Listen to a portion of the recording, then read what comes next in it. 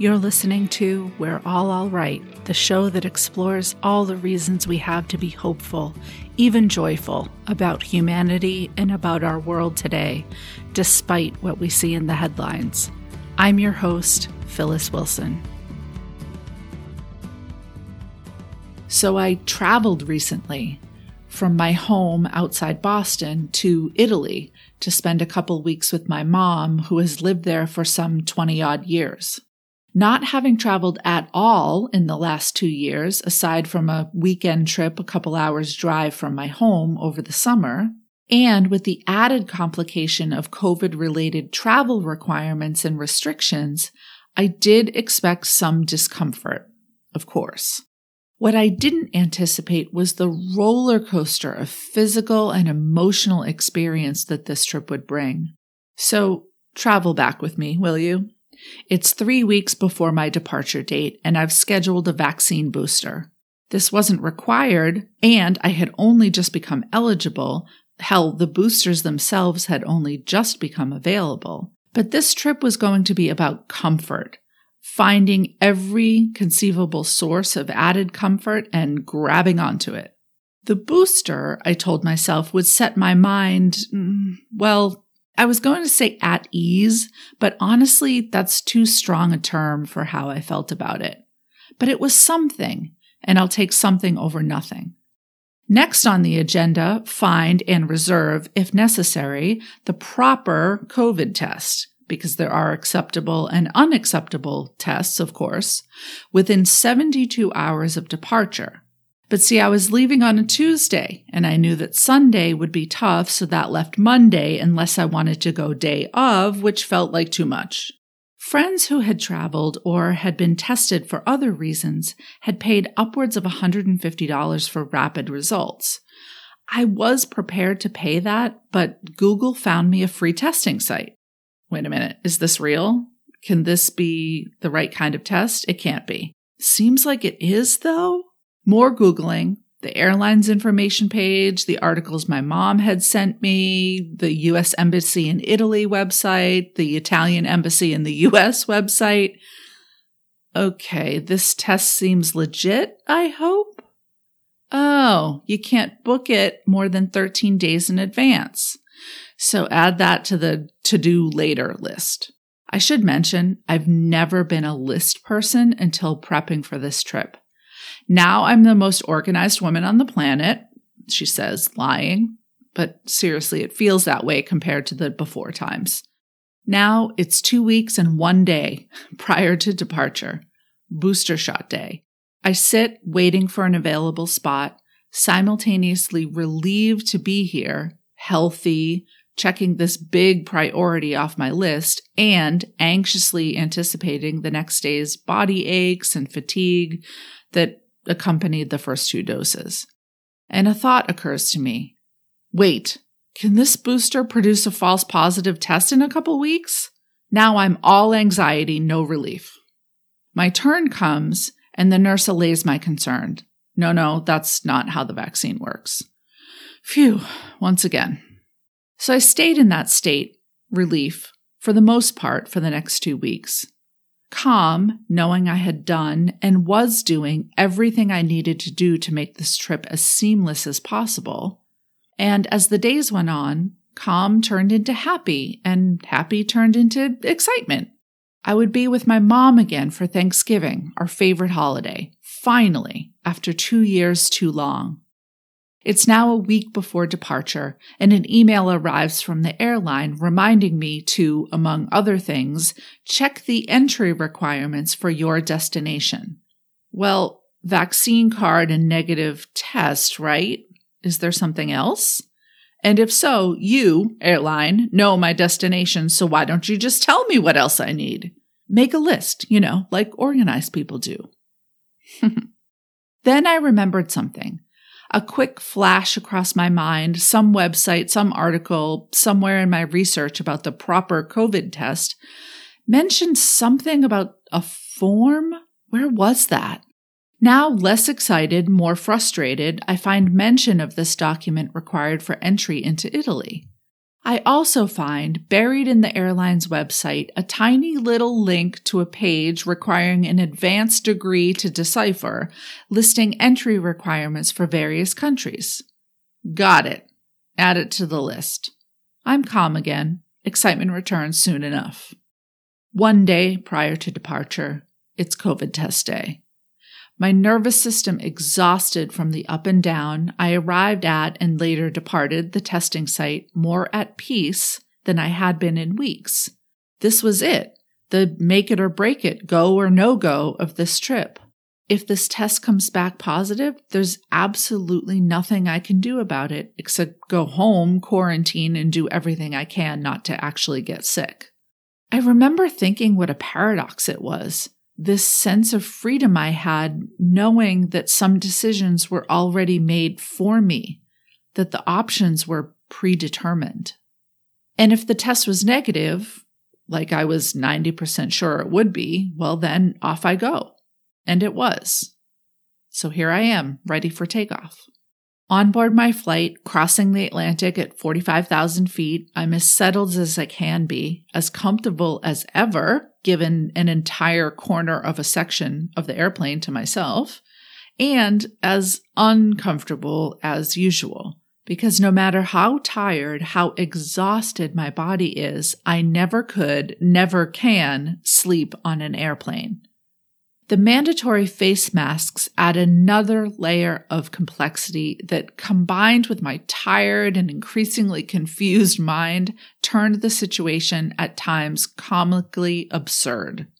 On several occasions, I pulled off my face mask in an effort to hear what the flight attendant was trying to say to me, leaving my headphones in place, of course, and looking quizzically at the flight attendant whose words I still couldn't understand, imagine that, gesturing at me to pull my face mask back up.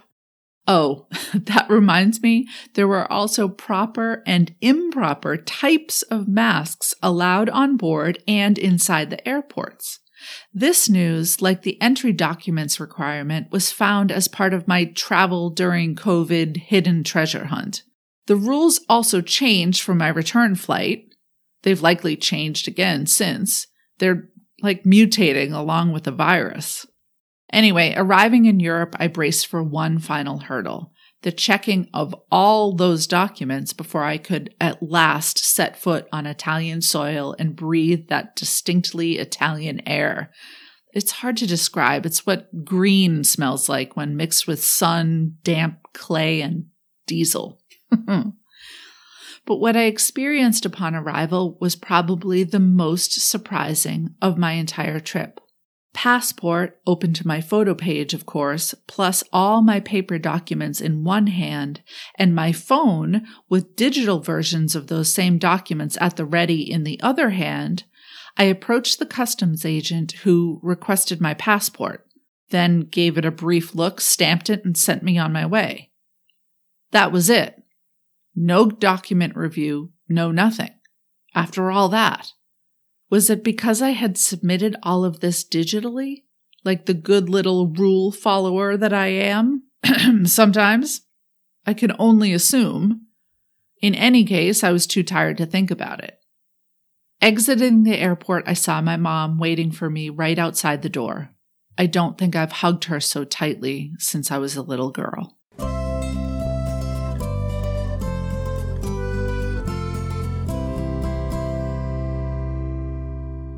With seemingly continuous news for years now of crisis after crisis on the southern border of the U.S.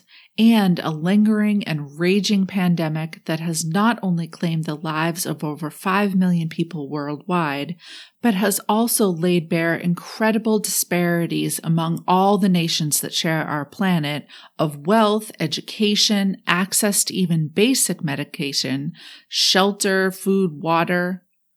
I'm thinking about borders, about immigration and migration, about national identity, and about unity and division in an increasingly global world. And in that spirit, I'd like to invite you to consider something. And depending on who you are, dear listener, you may already be way ahead of me here. That story that I shared about my recent experience traveling to Italy, can you imagine what a different experience that might have been had I not been, well, me? Had I not been an American citizen carrying a U.S. passport? Had I not been a native or near native speaker and reader of English? Had I not been very accustomed to and very proficient in research? Or had I not been a white, cisgender, upper middle class presenting woman? And what about your own experience crossing borders, whether international, interstate, or more metaphorical, like leaving your family of choice to visit your family of origin over the holidays?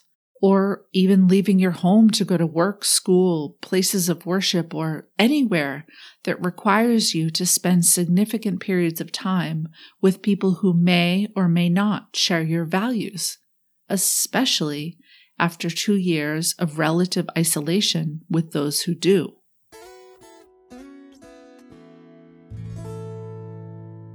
For this episode's 5-minute history, I'm going to dip our collective toes into 3 distinct yet interrelated aspects of this obviously massive, complex, and nuanced topic of immigration, migration, and national identity.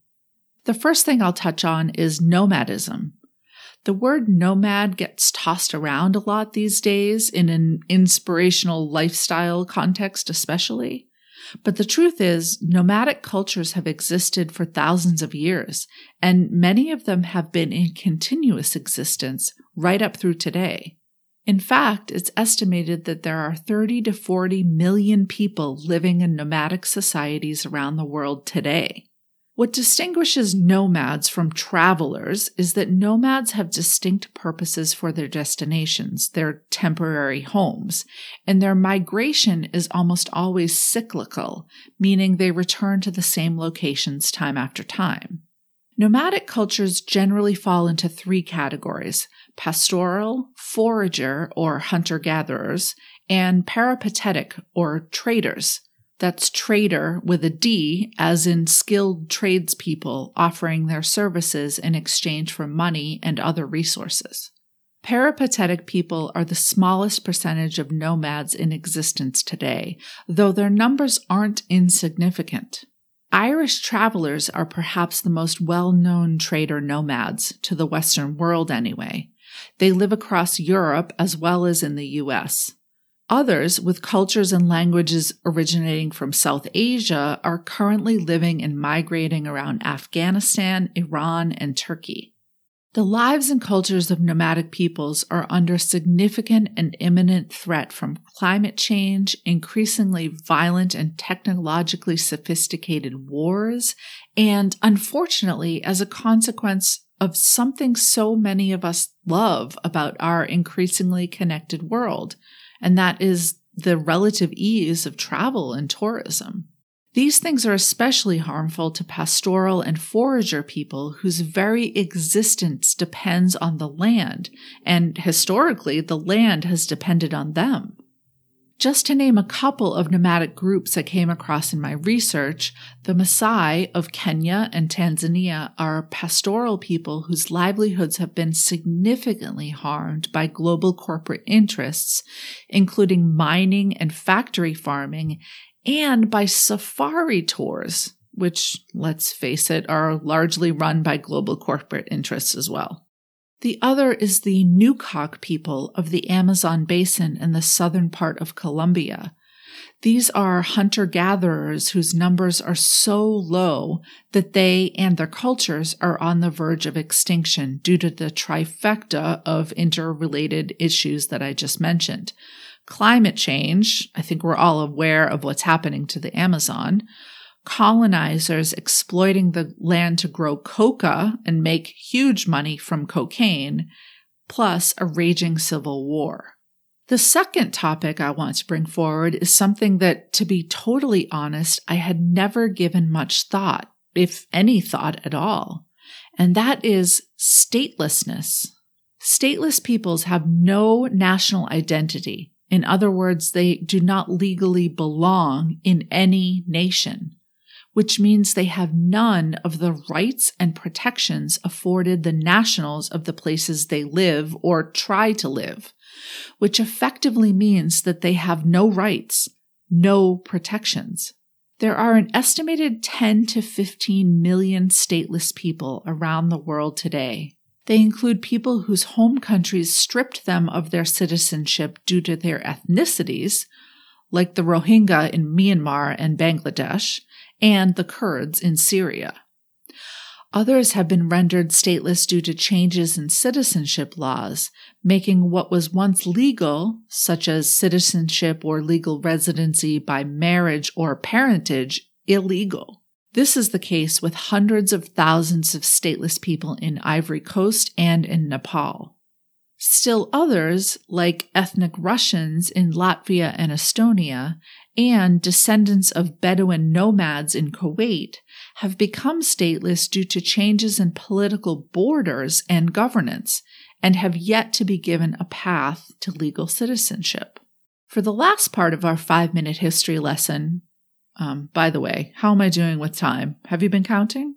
I thought I would touch on something that hits quite close to home for us here in the U.S., and that is the fact that American citizenship means many, many different things for different people, depending not only on whether they were born in a U.S. state or a U.S. territory, but also which territory, if it's the latter. And for my global listeners, the equivalent of what I'm about to share is likely happening in your country as well. People born in U.S. territories are considered natural-born U.S. citizens, except for those born in the territory of American Samoa, that is. They are considered U.S. naturals, and what that means from a day-to-day practical perspective is that while U.S. citizens from other territories of Puerto Rico, Guam, the U.S. Virgin Islands, and the Northern Mariana Islands can, while residing in one of the 50 U.S. states, do things like vote, run for public office, or have a job with their local state or federal government. Those from American Samoa cannot, even while they're living and paying taxes and serving in the military in the 50 states. And by the way, that having a government job thing is actually really significant. It's surprising to learn what kinds of fields and positions are run by some state and local governments. I'm looking at you, optometrists in New Mexico. The serving in the military thing is significant too, perhaps even more so, and this one really gets me. U.S. citizens from territories can and do in very, very large numbers serve in the U.S. military, but they cannot vote for the leader of our country, nor do they have representation in Congress with voting power. Most territories have an official delegate in the House of Representatives. This person can do just about everything a representative from a U.S. state can do: participate in committees, introduce legislation, and more, but they cannot vote on matters that affect the citizens they represent. Oh, but the citizens of the Northern Mariana Islands don't even get a delegate.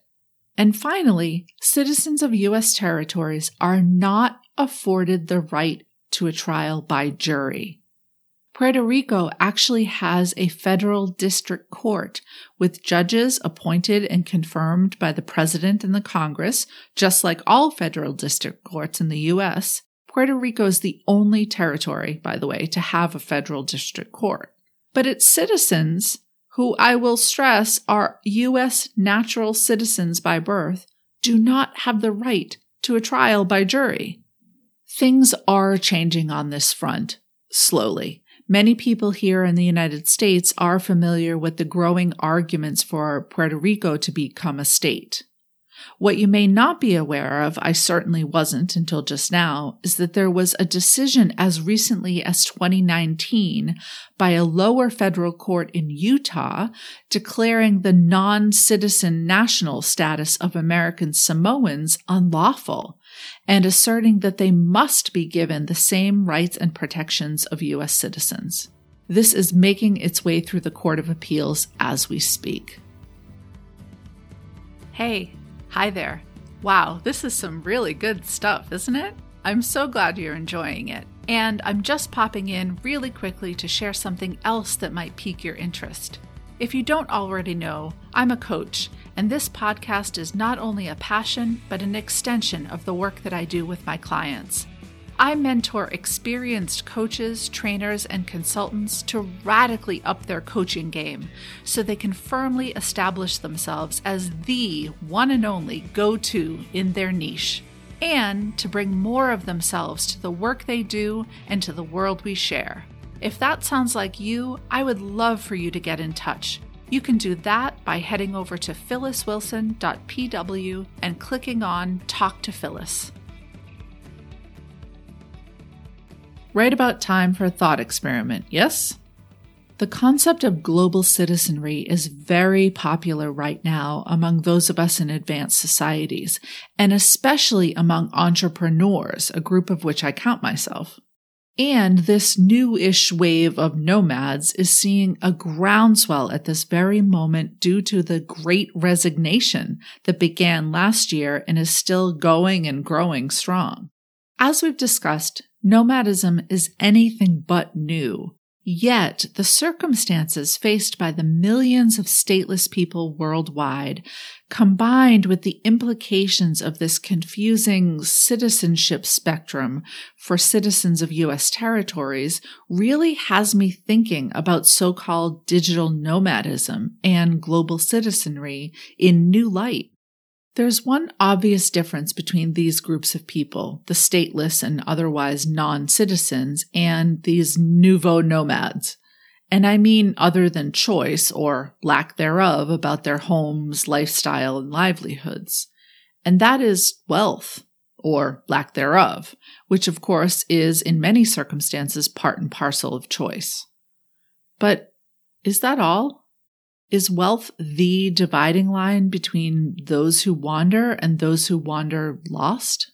It seems to me that blaming or chalking things up to wealth disparity has become our default, and it's kind of the easy way out of complicated, multifaceted issues. It also gives money, this construct that we humans invented, a lot of power. So is there something else? Something much deeper and more universal to the human experience at play here? I, for one, think there is. And I would describe it as a dynamic, at times paradoxical, and often turbulent interplay between our innate sense of belonging and our natural desire to experience more, to know more of the world we share, while always knowing the direction home, to understand more and more of our differences so that we know ourselves more intimately. So, in that vein, allow me to pose a question or two for your consideration. What might happen if this Great Resignation and/or simply the explosion of work from anywhere, forced or chosen, since the pandemic, actually turned into a massive global nomadic movement? What might happen if it's the comparatively wealthy who become the ones showing up in droves at borders all over the world? What happens to governments? What happens to borders? What happens for all of us?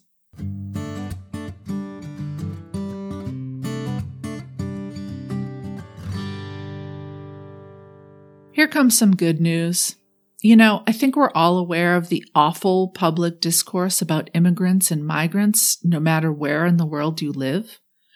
So this week, to counter all of that, I'm going to share 4 ways in which immigrants and migrants are not only great for high and well-functioning societies and economies, but are also necessary for them.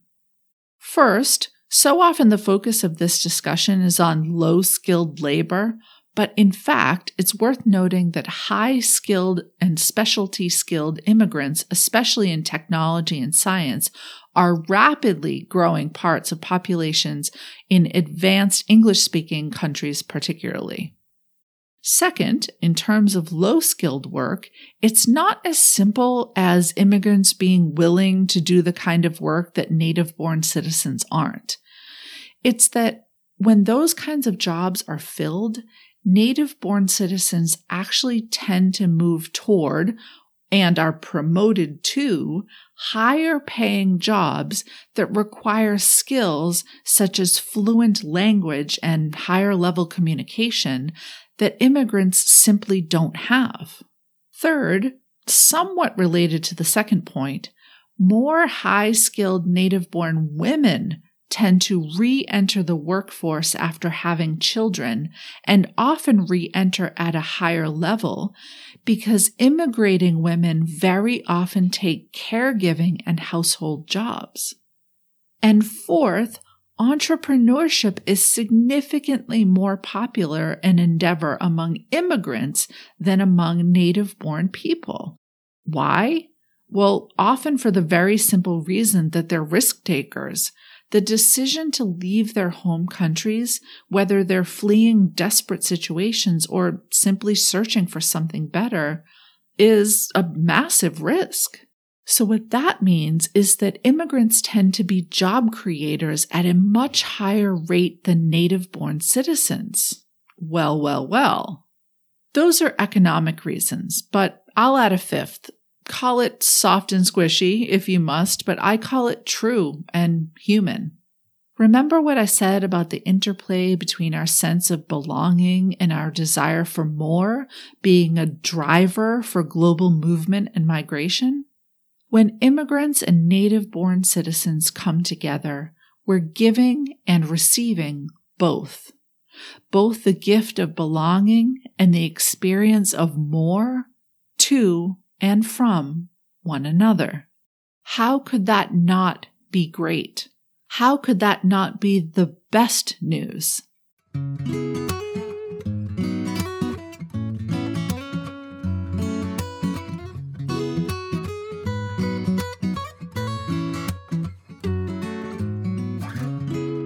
I'll finish off with some resources for doing the best you can.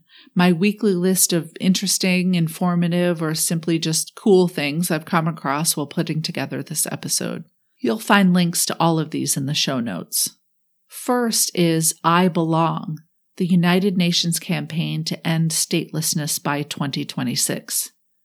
As I mentioned earlier, statelessness was not something I had ever thought about before, simply because I've never had a direct connection to anyone affected by it. And my sense is that many of you are in the same boat. So if you're interested in learning more, I recommend checking out the UN's Human Rights Campaign's website. And second, if you, like me, are disheartened by the realities of the impact of travel and tourism on nomadic and native populations, I have a couple websites to share.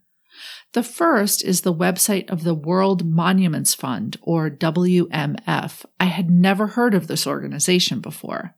The WMF is a conservationist organization that does incredible work worldwide, preserving not just iconic and culturally significant monuments, but also natural spaces, traditions, skills, crafts, art, and trades. You'll also find great information about traveling responsibly and sustainably there as well. And the second is a travel blog called Every Step, which I'm guessing is a play on Every Step.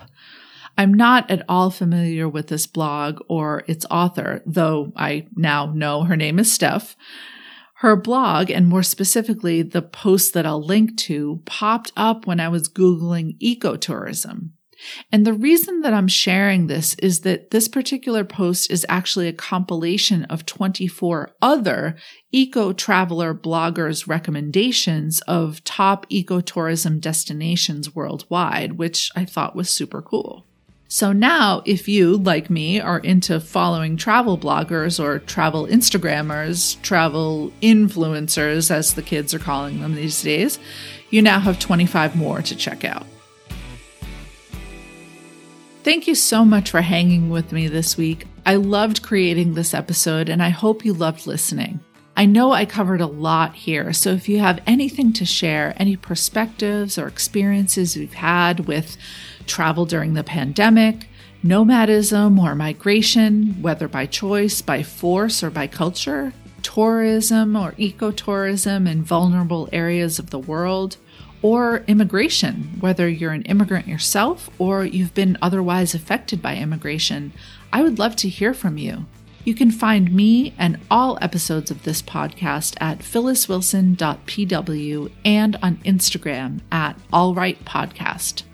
And if you haven't already, don't forget to hit follow on your favorite podcast player so you don't miss an episode of We're All Right.